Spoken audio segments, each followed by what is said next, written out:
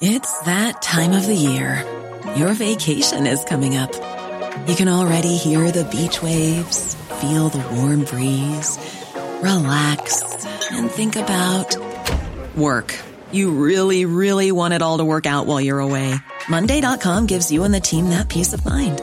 When all work is on one platform and everyone's in sync, things just flow. Wherever you are, tap the banner to go to Monday.com.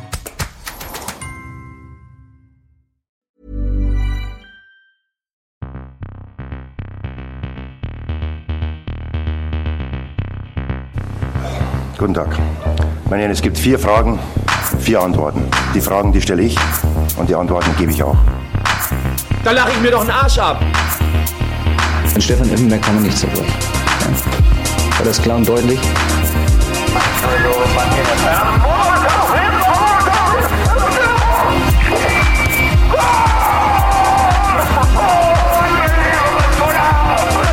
Das ist doch eine Frechheit. Was der pfeift. Ich glaube, ich fertig. Guten Tag mina damer och herrar, jättehärligt att ni lyssnar på den här podden igen. Stamplats, allihopa är samlade den här gången. Både Filip och Axel är på samma ort, eller samma digitala ort, så som det så fint heter, med mig, Kevin. Och i det här avsnittet kommer vi lägga fokus på, som vanligt, den tyska fotbollen. Det händer ju en hel del ute i världen just nu som är fruktansvärt och hemskt. Vissa av dessa delar kommer vi ta upp med tanke på kopplingen till då den tyska fotbollen, men vi vill härmed verkligen bara understryka och skicka all vår kärlek till de drabbade, och er som lyssnar nu på något sätt ge er en liten, ja, vad man nu ska kalla det, en liten tid utanför det här och tänka på något som egentligen inte är så viktigt, nämligen fotbollen, men ändå ger hopp och mycket därtill, helt enkelt. Eller vad tycker ni, Axel? Nej, jag tycker att du sammanfattar väldigt väl där också, Kevin. Det är ju skönt, jag kan ju bara reflektera över hur jag själv tänker. Att ja, men när det har varit fotboll i helgen, det är ju i det stora hela betydelselöst, men det är en skön flykt ifrån de hemskheter som händer, precis som du säger. Och jag vet inte om jag skulle påstå att jag är någon form av fotbollsexpert, men jag tittar väldigt mycket på fotboll. Jag jobbar väldigt mycket med fotboll. Jag är inte en expert på det som sker just nu i Ukraina, de hemskheterna. Och då känner jag att det finns andra personer som är betydligt bättre än jag i andra medier på att uttala sig om det. Så det som är kopplat till fotboll, precis som du säger, med FIFA och UEFA och hur de har agerat, det är väl mitt ansvar att uttala mig. Men de andra delarna är jag alldeles för okunnig för att göra det, så jag väljer att inte göra det. Det tycker jag också. Och Filip, du är också med oss. Hur mår du? Jo, jag är med här. Jag mår bra. Jag flydde undan Malaga igår och har bosatt mig så långt bort ifrån de här hemskheterna man kan komma, men ändå vara på europeisk mark. Nämligen i Lissabon. Så jag drabbas ju inte av det som pågår i någon större utsträckning personligen. Men det är jäkligt tråkigt det som sker, och vi får väl hoppas att det når sitt slut så fort som möjligt. Och med det sagt tycker jag att vi kan på något sätt dyka ner i den här tyska fotbollsbåten, eller vad man nu ska kalla det, och ta tag i det som har hänt i helgen. För att det har hänt en hel del, både resultat, mål och andra händelser. Det har varit en galen omgång. Ja, galen och sjuk omgång. Eller vad brukar du tycka om att vi säger, Axel? Jag tycker det bästa sättet att beskriva den här omgången är målsnål. Ja. Målsnål, ja. Men i jämförelse med hur det var förra helgen. Ja, det har du rätt i. Det har faktiskt varit en lite sämre omgång jämfört med de senaste 7 veckorna eller liknande. Ja, den var lite tafatt på ett sätt. Och den började ju med en tung ny förlust för Stuttgart. De tog ju faktiskt ledning mot Hoffenheim i fredags, men Christoph Baumgartner kvitterade och sen också slog in ledningsmålet i 85 respektive 90 minut. Och det betyder ju för Hoffenheims del att man är just nu på en conferenceplats. Och Stuttgart, ja, de faller, Filip. De gör ju det, och jag är fortfarande bara och väntar på att man ska agera genom att byta tränare, och jag förstår inte varför man inte redan har gjort det faktiskt. Men jag antar att det är bara en tidsfråga. Dock, nu har jag inte skannat av alla tyska medier, men jag tycker det är väldigt tyst om ett eventuellt tränarbyte, vilket är lite oroväckande för deras del. Men det är väl 9 matcher nu i följd man har utan någon seger, och där man bara tagit 2 poäng. Och det är mot nykomlingarna Greuther Fürth och Bochum. Så det finns ju inte mycket att hurra över i Stuttgart-lägret. Sen, som vi nämnde i förra avsnittet tror jag, så har de ju haft ett väldigt tufft spelschema här nu på sistone, där man mött många av topplagen. Så att det är väl kanske det som gör att man ändå någonstans hoppas att det ska kunna vända framöver. Men jag tycker att det är bättre att vara på den säkra sidan och agera nu redan, när det fortfarande finns en hel del poäng att spela om, men att vänta tills det kanske bara är 4-5 omgångar kvar och läget är ännu mer prekärt än vad det är just nu. Ja, Axel, vad tänker du kring Stuttgart-härvan? Är det någonting som rör dig? Både du och jag är ju lite Freiburg-fanclubs här, men är Stuttgart ett lag som du vill ha i Bundesliga?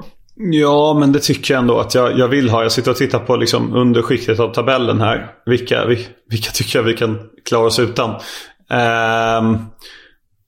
Och just nu så tycker jag att Hertha Berlin vi klarar oss utan. Så usla som de är. Jag sa ju förra veckan att varje gång jag kollar på dem så förlorar de. Känns det som. Ja, hur gick det i helgen? Vi kom väl in på det. 0-3. Och Stuttgart jag håller med Filip med att Matarazzo det är dags att han drar liksom. Men samtidigt har de inte en klar ersättare, så vet jag inte riktigt om man ska kicka honom och ta in någon ny. Men nej, Stuttgart gillar ändå men jag vill ju ha kvar många andra lag. Jag tycker Bielefeld är fina som är kvar. Bochum är väl inte riktigt inblandad i det på samma sätt. Men Augsburg är trevligt att ha kvar. Så att nej, alltså, jag tycker väl egentligen inte jättemycket bu eller bä. Däremot kan man ju säga att det är ju säsongens 2 missar, ett från vardera lag i den här matchen. Från Fürich och Hübner. Helt osannolikt att båda de två inte gör mål inledningsvis. Verkligen. Och Hoffenheim det här gillar du, Kevin. 6:e gången den här säsongen som Hoffenheim vänder ett underläge till vinst. Och det är sådana siffror till och med. Alltså att vända någonting, jag gillar sånt där. Mental styrka i det hela också. Sen har de en del liksom, de har hämtat upp till kryss också.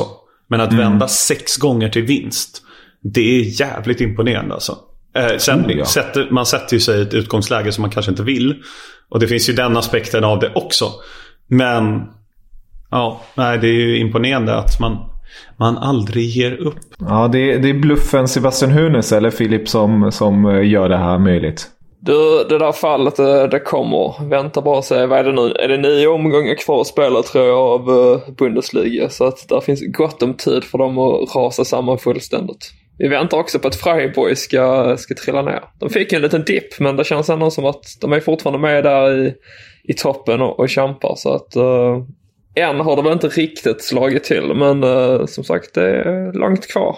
Det är bara första mars nu när vi spelar in. Så att det är liksom 2,5 månader kvar. Ja, när vi ändå pratar om Freiburg kan vi ta upp det. De vann ju just mot laget som Axel kan tänka sig låta åka ner. Och det är Hertha Berlin. 3-0 blev det. Griffo, Schade och Höhler med varsitt mål. Och det här betyder ju att Freiburg just nu är på en 5:e plats. Och ja, för er som inte har tabellen framför er, det är en sjuk toppkamp om den här Champions League-platsen, alltså den här 4:e Champions League-platsen. Vi har på 4:e plats RB Leipzig på 40 poäng, Freiburg på plats 5, 40 poäng, Hoffenheim på plats 6, 40 poäng och Union Berlin på plats 7, 37 poäng. Så det är bara en målskillnad just nu som gör så att Leipzig är på plats 4 och de har rätt så bra målskillnad, 22 plus, jämfört då med Freiburg på 13 plus. Så det kan ju bli svårt för Freiburg att ta sig om Leipzig, och det ska de egentligen inte göra ens. Vi har ju pratat om det. Leipzig kommer ju knipa den där 4:e plats. Men att de ens är där uppe fortfarande, det gläder mig väldigt mycket. De är ju otroligt drabbade av corona-utfall i sin trupp här till Berlin. Det var ju deras 4:e målvakt som fick stå. Han fick göra seniordebut i den här matchen. Ja. Så det... Lotka. Ja, alltså. Lotka, polacken. Precis. Ja, och sen att Kevin Bader gjorde 2-0-målet. Det tackar man ju inte nej till. Är det så? Kevin Prince Bader, a.k.a. Shader, gör 2-0-målet. Det lade jag märke till. Herregud.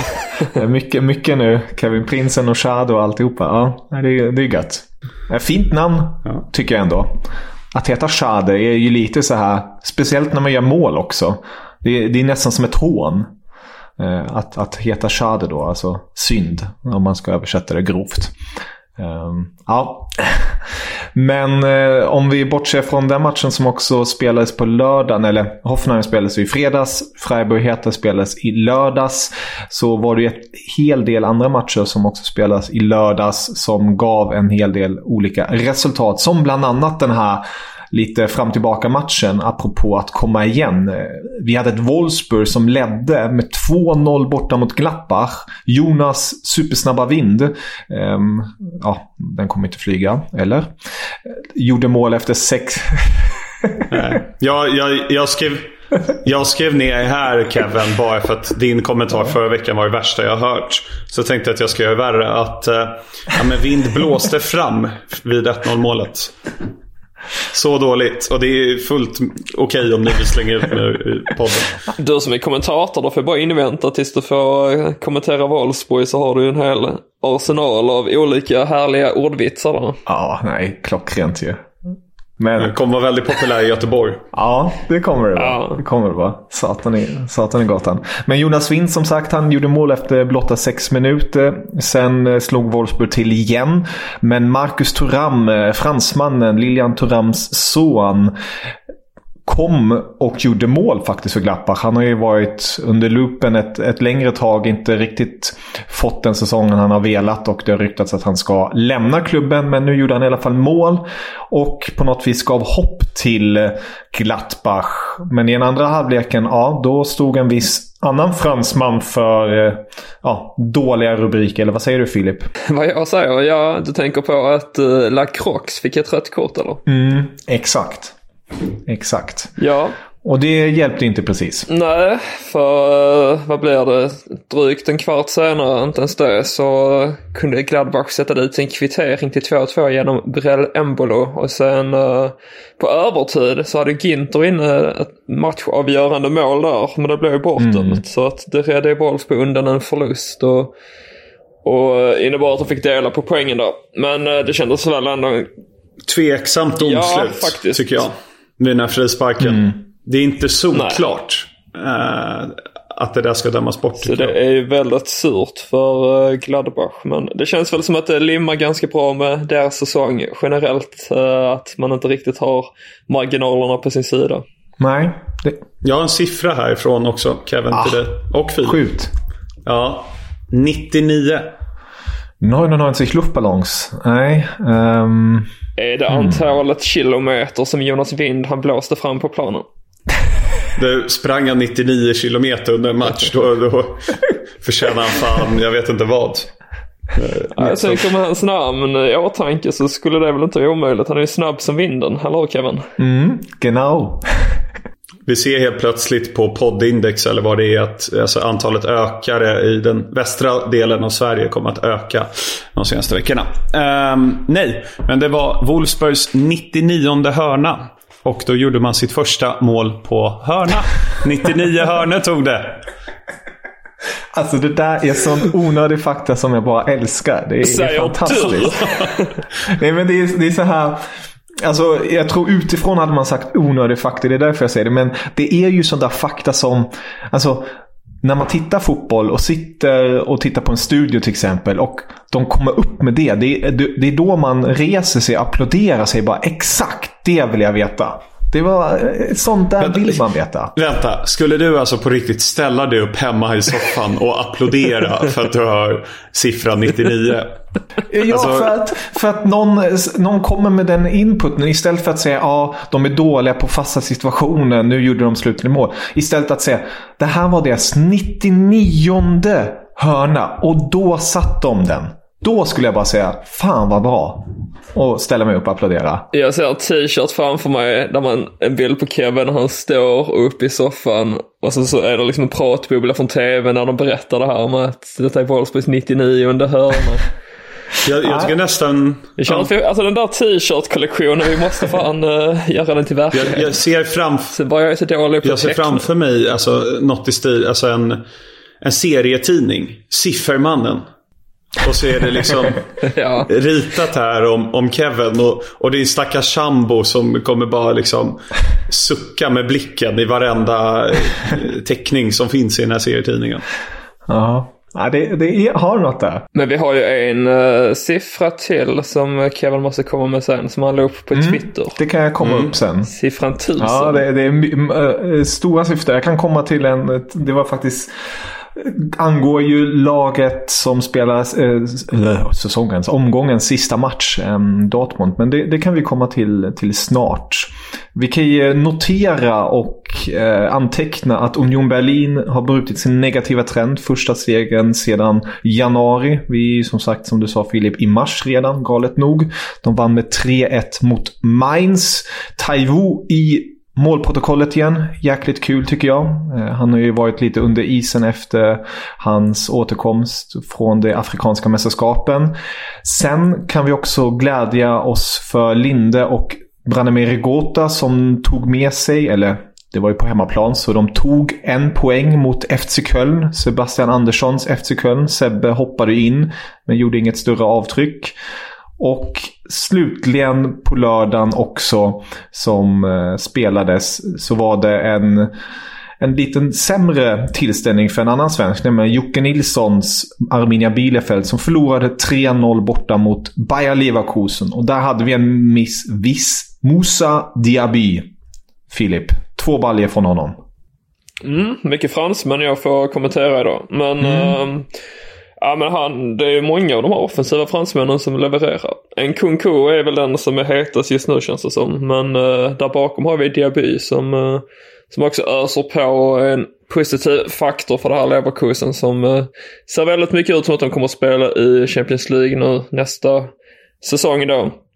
Så får vi se vem som ger dem sällskap där bakom. Eller om det är till och med någon som går om dem kanske. Det är ju som sagt väldigt jämnt. Där har jag en liten fråga till er faktiskt. För att precis som du sa Filip, det är ju faktiskt en hel del matcher kvar. Det kan ju hända mycket, det är tajt där uppe.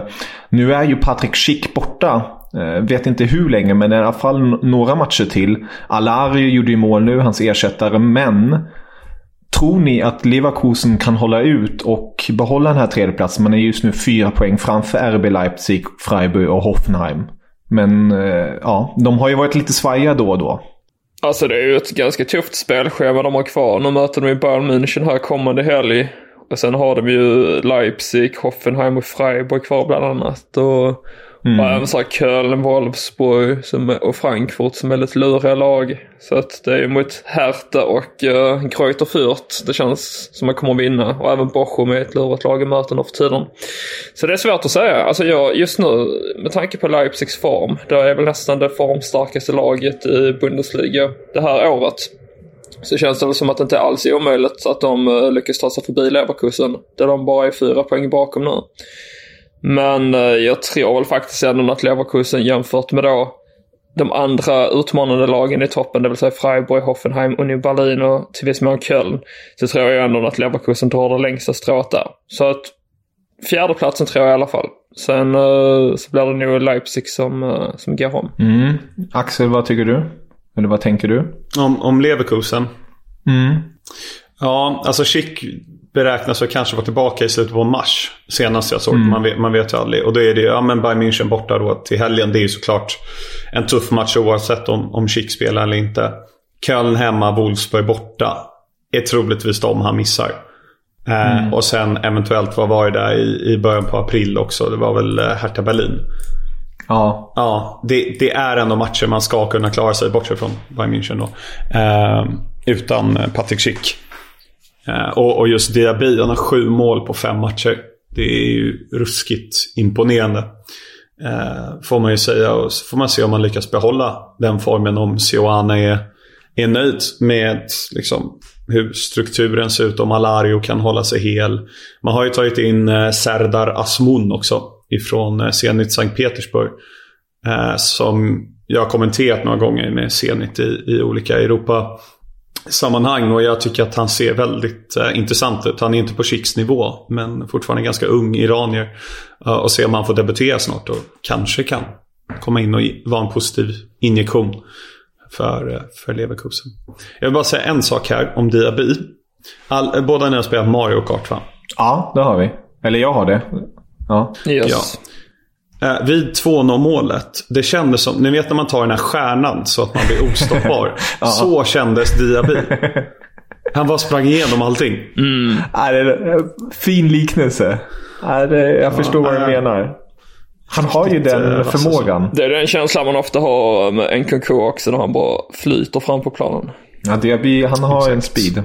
Jag tog fram våra tabelltips här inför säsongen. För jag bara tänkte jag skulle se hur jag hade tippat topp 4. Och där har jag faktiskt satt Bayern München 1, Dortmund 2, Leipzig 3 och Leverkusen 4. Så att den ser ut att kunna gå hem. Hur var din Zweite-tippning? Det minns jag inte. Jag tror inte vi gjorde en tippning. Nej, jag tror inte det heller.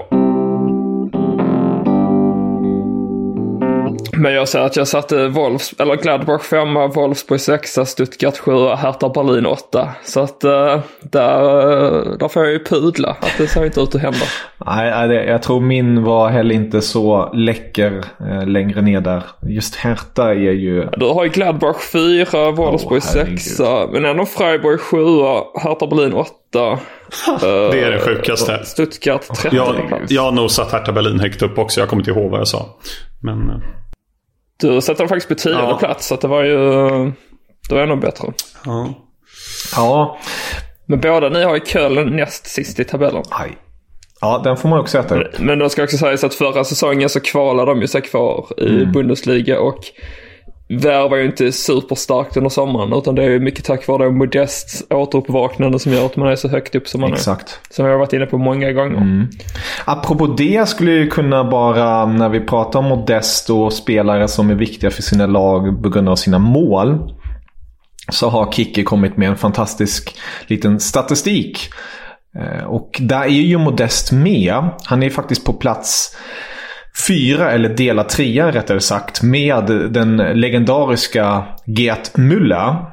Och där har vi Modest säsongen 16-17. Då gjorde han ju 25 mål för Köln, och det var sammanlagt 49% av Kölns samtliga ligamål den säsongen. Gerd Müller gjorde ju 30 mål säsongen 68-69, och det var också 49% av Bayern Münchens samtliga mål. Men högst upp hittar vi en Freiburg-spelare från säsongen 10-11. Det är väldigt svårt att gissa. Jag vet inte ens om jag ska slänga ut en fråga. Jag slänger ut en kort och bara se om ni nappar. Even on a budget, quality is non-negotiable. That's why Quince is the place to score high-end essentials at 50 to 80% less than similar brands. Get your hands on buttery soft cashmere sweaters from just $60, Italian leather jackets, and so much more. And the best part about Quince, they exclusively partner with factories committed to safe, ethical, and responsible manufacturing. Elevate your style without the elevated price tag with Quince. Go to quince.com/upgrade for free shipping and 365-day returns. Hiring for your small business? If you're not looking for professionals on LinkedIn, you're looking in the wrong place. That's like looking for your car keys in a fish tank. LinkedIn helps you hire professionals you can't find anywhere else, even those who aren't actively searching for a new job but might be open to the perfect role. In a given month, over 70% of LinkedIn users don't even visit other leading job sites. So start looking in the right place. With LinkedIn, you can hire professionals like a professional. Post your free job on linkedin.com/people today. Vem den spelaren var? Exakt. Max Kruse. Vilken säsong sa du? 10-11? 10-11 i Freiburg. Var det Papi Cissé? Ja, snyggt kompis. Jag fuskade lite på Transfermarkt och kollade vilken trupp de hade. Okej. Men det var Papi Cissé. Stämmer bra det. Det är 54% av Freiburgs mål den säsong gjorde han. 22 mål. Och Freiburg gjorde sammanlagt 41. På plats 2 hittar vi Theofanis Gekas på 16 mål för Frankfurt. Det var 52% av Eintracht Frankfurts mål den säsongen. Jäklar vad lite mål Frankfurt gjorde den säsongen. 31 mål bara. Vet du vad vi precis har fått uppleva, Filip? Nej. En orgasm av siffror. Jag tror att han är klar än. Nej, jag tror inte det heller. Det kommer mer siffror sen, men vi kan ju fortsätta med matcherna som har varit, och där kan vi också säga att Bayern München, inte så sexigt nog, men de lyckades ta en bortaseger mot Frankfurt. Det blev 1-0, Leroy Sané stod för målet, och Bayern München kan glädja sig åt att fler och fler börjar återvända. Det är ju så att Thomas Müller var i karantän, han är tillbaka nu på träningsplatsen. Neuer är också långsamt tillbaka nu på träningsplatsen, och även Leon Goretzka har börjat kicka lite boll. Där är man dock väldigt försiktig fortfarande på grund av hans knä. Alphonso Davies är fortsatt utanför träningsplanen på grund av hjärtat, men man hoppas väl på att han kan återvända i april. Så det bör ljusna för Bayern München, som har haft ett par lite tyngre veckor rent resultat och spelmässigt. 8 poängsledning. Tungt. 8 poängsledning. Väldigt tungt. Väldigt, alltså om lagen a.k.a. Dortmund bara hade gjort sitt jobb och levererat, så hade de kunnat gjort det betydligt mer spännande. Men det ville de inte, för att jag hoppar över Leipzig kort, för de spelade 1-1 i helgen mot Augsburg, och det här var ett Dortmund som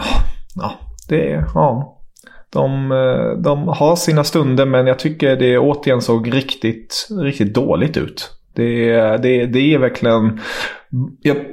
tyvärr börjar ju rösterna mot Marco Rose till och med höjas mer och mer. Jag är ju ett fan av Marco Rose, men jag vet inte hur mycket man kan beskylla honom för det hela. Eller vad säger du, Axel, kring detta?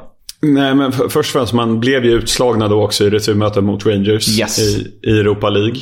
Och egentligen kan vi då, alltså, till er som lyssnar, gå tillbaka till förra veckans avsnitt och lyssna på Philips analys. Att det är fruktansvärt att heja på Dortmund. Vad är det? Vinstförlust, kryss, vinstförlust. Ja, det är liksom, upp ner. Ja, det är fruktansvärt att heja på Dortmund. Det är klart att det är en avsaknad av Haaland. Men ändå. När jag kollade igenom highlightsen på det här, då sa den engelska kommentatorn att de hade satt spelet i en cruise control Dortmund, och det var det som Augsburg utnyttjade. Jag tyckte det var ganska bra uttryckt utav den engelska kommentatorn.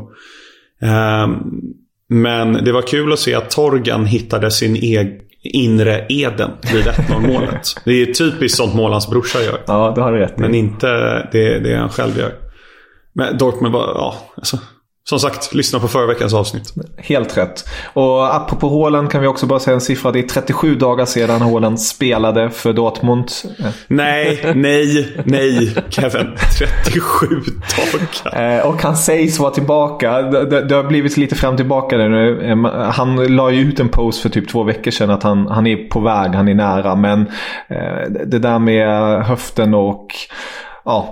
han har lite skavanker när han springer och skjuter, så de hoppas väl på att han är tillbaka om cirka 2 veckor mot Nilssons Bielefeld. Men återstår att se om det blir verklighet. Hur många procent återställda är han? Ja, jag skulle väl säga 74,5 kanske. Ja, något sånt. Ja. Men Dortmund, du sa det jättefint, Axel. Lyssna på förra veckans avsnitt när Filip pratar om Dortmund. Och vad heter det avsnittet?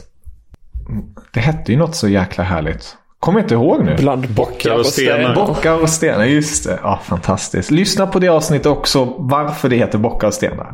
Så har ni en till grej. Och lyssna speciellt på slutet, för vi har fortfarande inte mig veterligen fått något gehör på vårt lilla önskemål där. Du tänker, nej, jag ska inte säga något. Ni får lyssna på det. Det är en cliffhanger till förra veckans avsnitt. Riktig cliffhanger. Och sedan slutligen hade vi matchen mellan Bochum, nyklubben Bochum mot RB Leipzig som stod upp väldigt länge, men sen kom just mannen som Filip har pratat om, Christophe Nkunku, fransmannen som, bara för, jag vet inte, jag känner mig väldigt het just nu när det kom till siffror, men det är den värdefullaste spelaren, tror jag, i Europa i alla fall, som inte har spelat för sitt landslag än, nämligen det franska landslaget. Han har nu gjort 34 matcher den här säsongen, 22 mål och 13 assist. Och jag börjar hoppas på att kanske Hansi Flick på något märkligt sätt kan övertala honom att spela för det tyska landslaget. Så har man ännu fler alternativ offensivt. Men att ha en sån spelare... Hur har du tänkt att det ska funka? Sånt går väl nu för tiden. Något papper här, något papper där. Och... Det är inte första gången du förespråkar att en spelare ska byta landslag bara sådär hux flux. Ja, det borde väl fungera. Man vill väl spela för det tyska landslaget. Du förespråkar det katarska, att man bara värvar ihop ett landslag. Nej.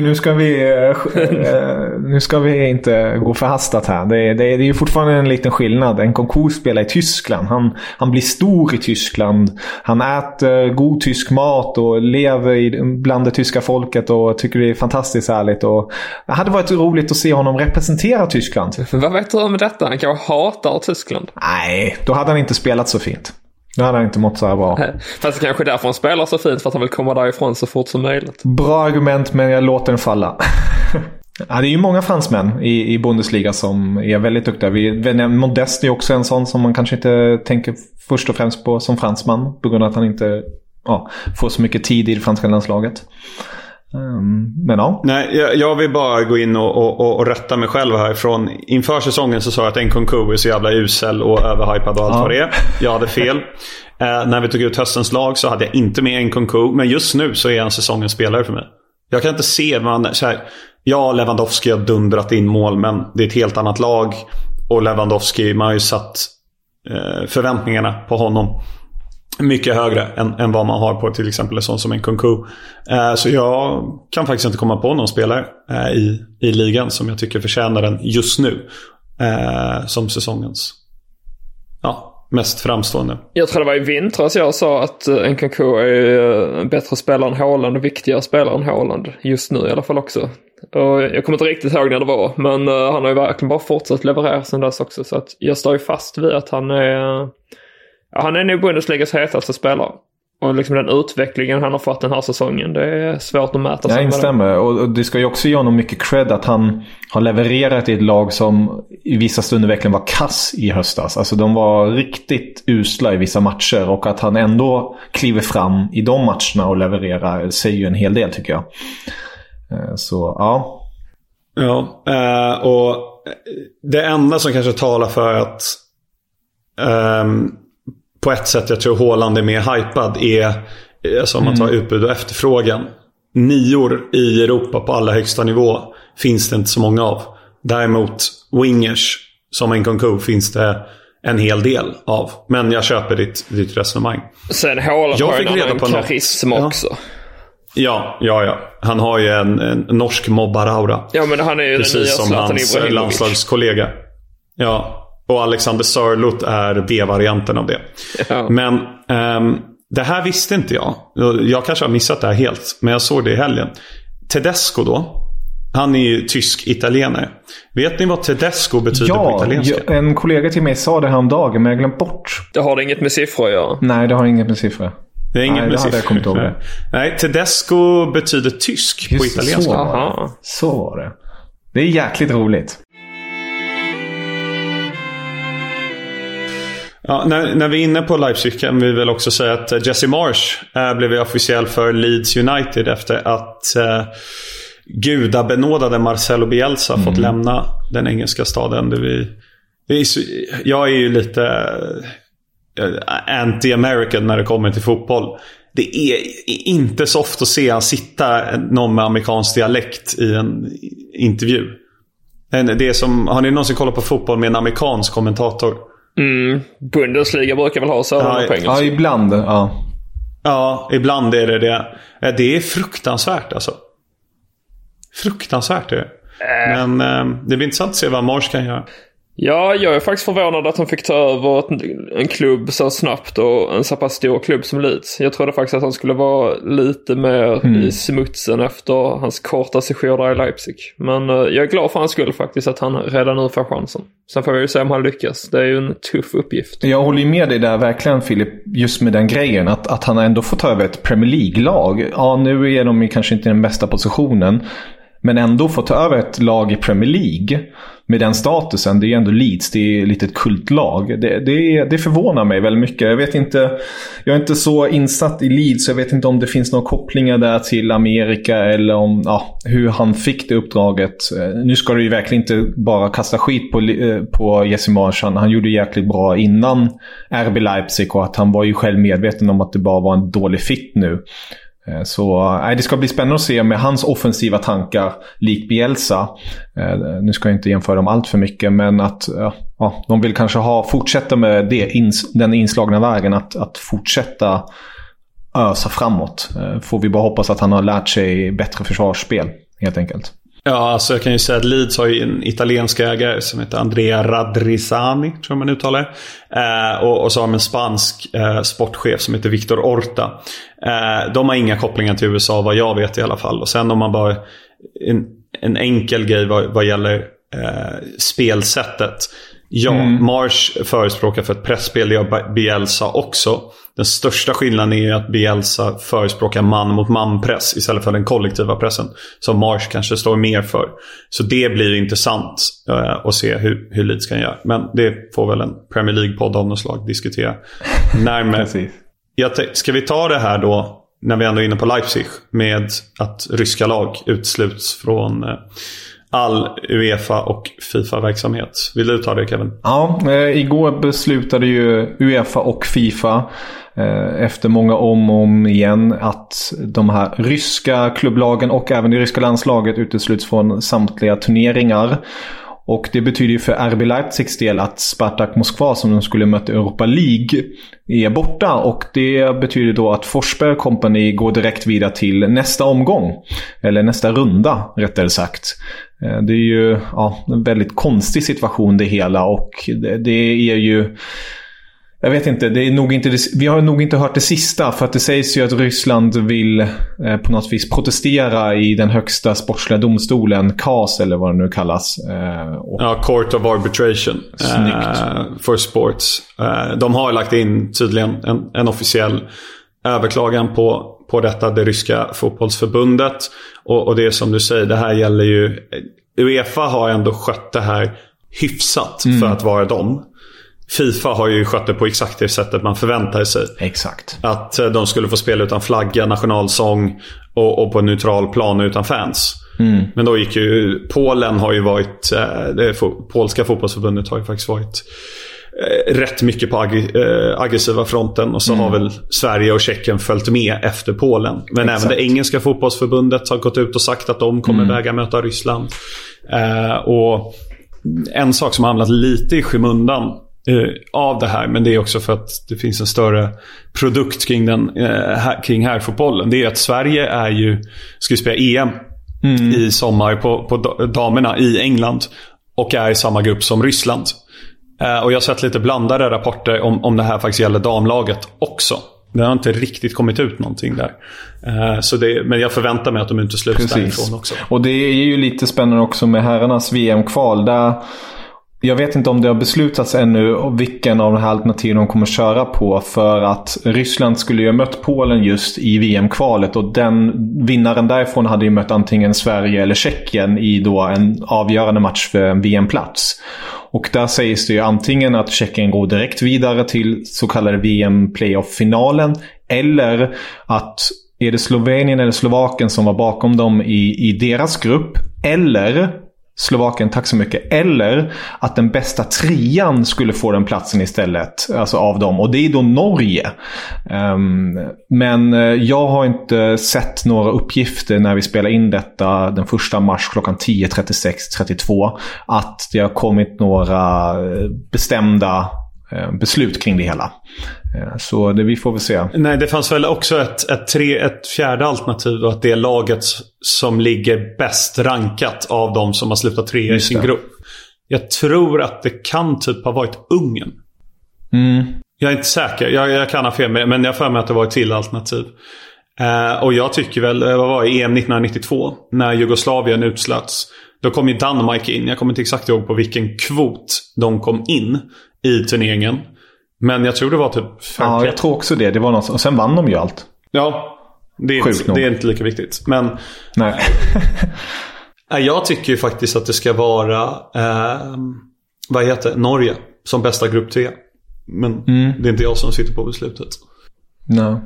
Det hade varit kul tycker jag om Norge. Men ja, det är en annan fråga. Det tar vi senare helt enkelt.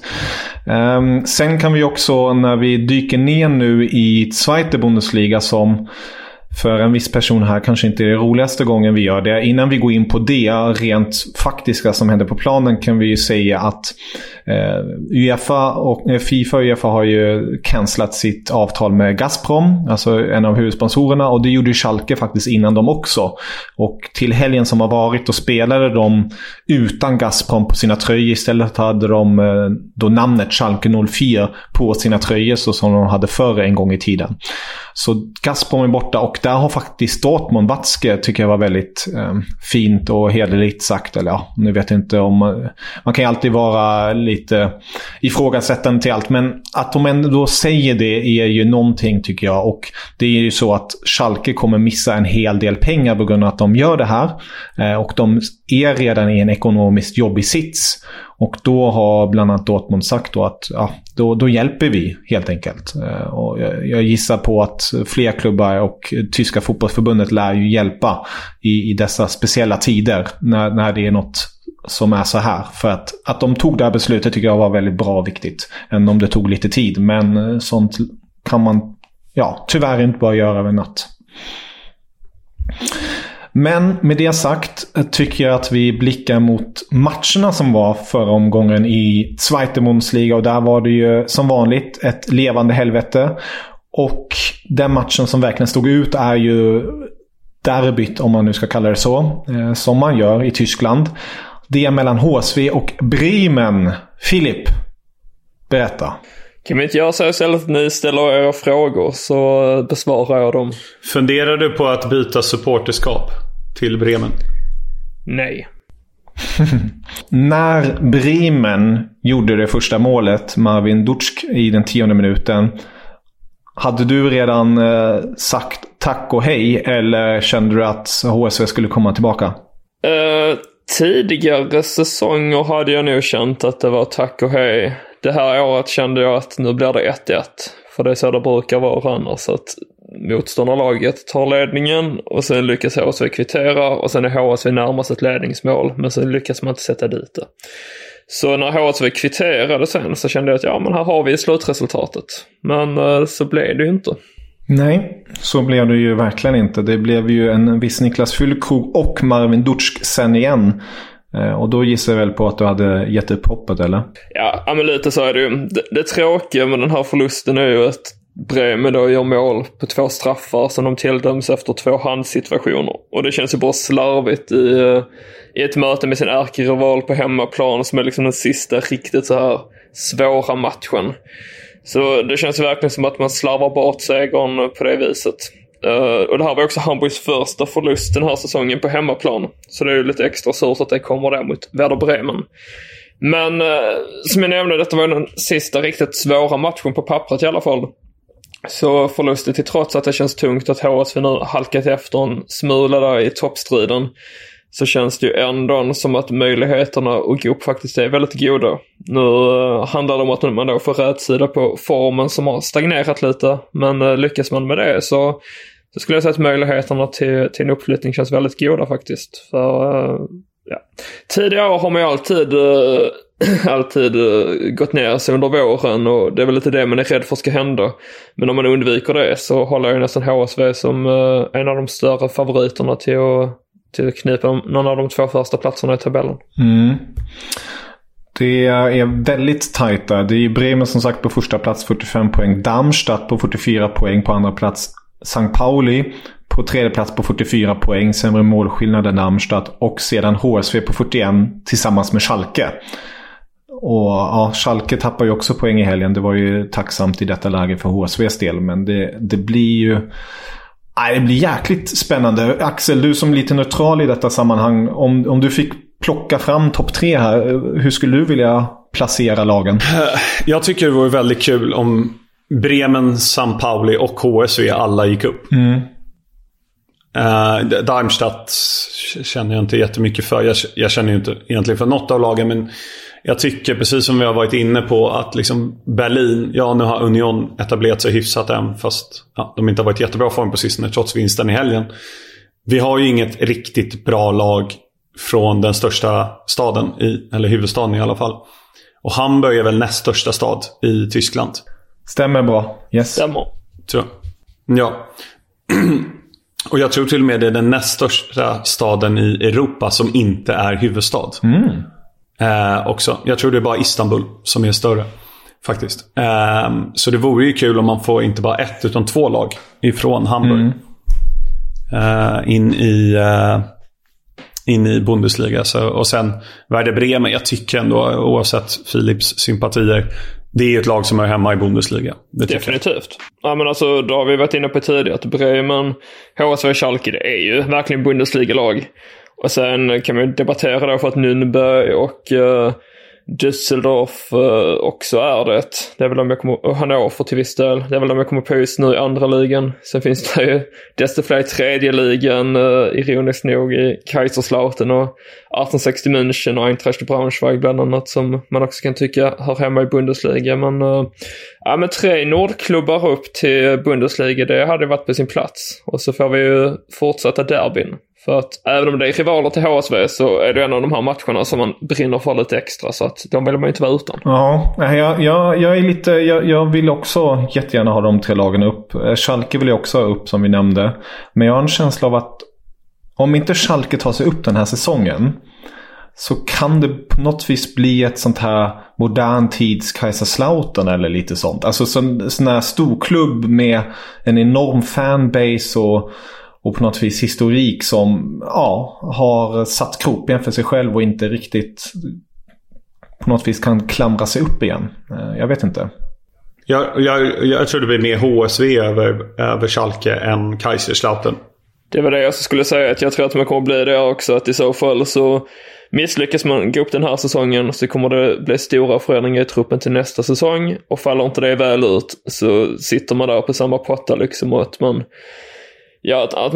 tar mycket drastiska beslut och byter tränare till höger och vänster så där med hopp om man får snabba resultat. Men det är ju faktiskt sällan det är verkligen bär vägen.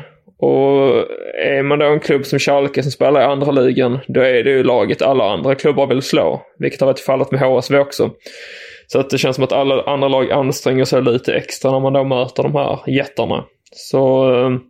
ja, det kan ju bli kämpet där. Men oavsett om det kommer vara någon förmodligen då av Bremen, HSV eller Schalke som kommer att stanna kvar i andra ligan. Och den följande säsongen där, den kommer att bli jobbig. Framförallt för Bremen och Schalke, men även HSV till viss del, för att man kommer behöva ändra om i truppen. Ja, vi får fortsätta följa Zweite Bundesliga som vanligt också och se vad som händer på den fronten. Nu i veckan spelas ju Tyska kuppen, eller hur? Fy fan, ja, det gör det. På Viaplay skickar vi svenska kommentatorer på 2 av matcherna. Fan vad kul. Vilka då? Alltså skicka ner till Tyskland? Nej.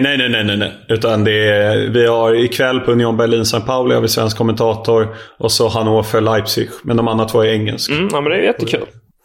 Men de visas. Precis, och det är ju Union Berlin som du var inne på, Axel, mot Pauli ikväll. Och imorgon har vi Hannover Leipzig och Hamburg Karlsruhe tidig kväll. Och på sena kvällskvisten 20:45 har vi Bochum mot Freiburg. Ska bli kul. Kan vi inte få höra nu, i och med att det bara är 4 matcher, så skulle vi kunna tippa vilka vi tror vi kommer att se i semifinal. Kanske inte vilka som kommer att möta varandra där, men vilka som tar sig vidare. Leipzig, Hamburg, St. Pauli och Bochum. Men jag tror Union Berlin löser detta. St. Pauli känns ju som att de har mattats av en del och sedan årsskiftet. Så att hade det varit för sig 3 månader sedan så hade jag nog trott att St. Pauli skulle kunna göra det bättre. Men det här tar Union Berlin. HSV börjar slå Karlsruhe, men jag tror inte det kommer bli så lätt som man kan tro, utan det kommer säkert gå till straffar som de 2 tidigare cupmötena. Och sen där drar man förhoppningsvis det längsta strået. Sen är man ju väldigt sugen på att Hannover ska slå Leipzig. Mest för att det blir väldigt... Alltså Leipzig är de största favoriterna nu till att vinna. Men åker de ut så kommer det verkligen bli en superskräll. De lagen som går till final. Så det hade varit väldigt spännande. Och Hannover har ju faktiskt visat god form på den sista tiden. Förra omgången slog man St. Pauli med 3-0 på bortaplan. Och sen den helgen vann man mot Kiel med 2-0. Så man kommer säkert kunna bjuda på lite motstånd. Men jag tror väl ändå att det blir Leipzig som vinner där. Sen ska ju Freiburg slå Bochum. Men Bochum skulle man nog kunna säga är ett av de lurigaste lagen den här säsongen. Sett till vad att de har lyckats ta poäng mot ganska många lag innan. Så tror det blir jämnt där. Kanske även straffa den matchen. Men jag säger ändå att Freiburg vinner för att gå emot Axel. Ja, jag säger då Leipzig vinner. Union vinner. Jag är ledsen Filip. Jag tror Karlsruhe tar det sjukt nog. Jag tror HSV snubblar över sig själva. Men min final då? Jag som skulle åka till Berlin. Jag vet. Och det är därför jag tänker... På grund av att de snubblar i kuppen får de den här extra boosten och tar då en direkt plats i Bundesliga. Jag tror det är det som ger så här wake-up call efter derbyförlusten också. Att det blir en sån här dubbelsmocka. Bom, bom och sen... Det ska vårt avsnitt heta. Bom, bom, Och sen har vi Bochum Freiburg och där tror jag faktiskt, likt Axel också var inne på, jag tror Bochum tar det. De är jävliga på hemmaplan. Ja, skulle detta hända så hoppas jag verkligen att det blir Union Berlin mot Leipzig i semifinalen. Och att Union Berlin får hemmaplan och att man vinner det mötet. Så att det blir Union Berlin mot något annat lag. Förhoppningsvis HSV då. På Olympiastadion i Berlin, cupfinal. Samtidigt som Hertha Berlin är nedflyttningsklara. Så blir det liksom verkligen här. Ja, det kommer ju sticka i ögonen på Hertha-fansen att deras största då... Eller, rivaliteten är väl inte superstor egentligen mellan Union och Hertha känns det som. Men den växer sig större. Men att deras stadsrival då kommer att spela på deras hemmaarena i en cupfinal och förmodligen då vinna cupen där. Ja, det hade varit någonting. Ja, spännande är det i alla fall. Verkligen. Och med det sagt tycker jag att vi tackar för oss den här gången. Och helt enkelt önskar er alla lyssnare en fortsatt underbar vecka. Och ta hand om er, eller hur? Ja, det kanske vi kan göra. Ha det bra. Ja, ta hand om er. Auf Wiedersehen. Auf Wiedersehen. Guten Tag. Meine, es gibt 4 Fragen, 4 Antworten. Die Fragen, die stelle ich und die Antworten gebe ich auch. Da lache ich mir doch einen Arsch ab. An Stefan Effenberg kann man nichts zerrühren. Ja. War das klar und deutlich?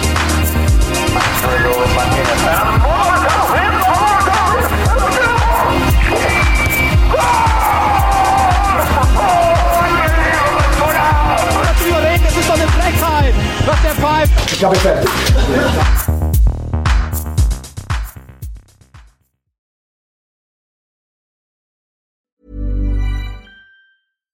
Hi, I'm Daniel, founder of Pretty Litter. Cats and cat owners deserve better than any old-fashioned litter. That's why I teamed up with scientists and veterinarians to create Pretty Litter. Its innovative crystal formula has superior odor control and weighs up to 80% less than clay litter. Pretty Litter even monitors health by changing colors to help detect early signs of potential illness. It's the world's smartest kitty litter. Go to prettylitter.com and use code ACAST for 20% off your first order and a free cat toy. Terms and conditions apply. See site for details. When you make decisions for your company, you look for the no-brainers. And if you have a lot of mailing to do, Stamps.com is the ultimate no-brainer. It streamlines your processes to make your business more efficient, which makes you less busy. Mail checks, invoices, legal documents, and everything you need to keep your business running with Stamps.com.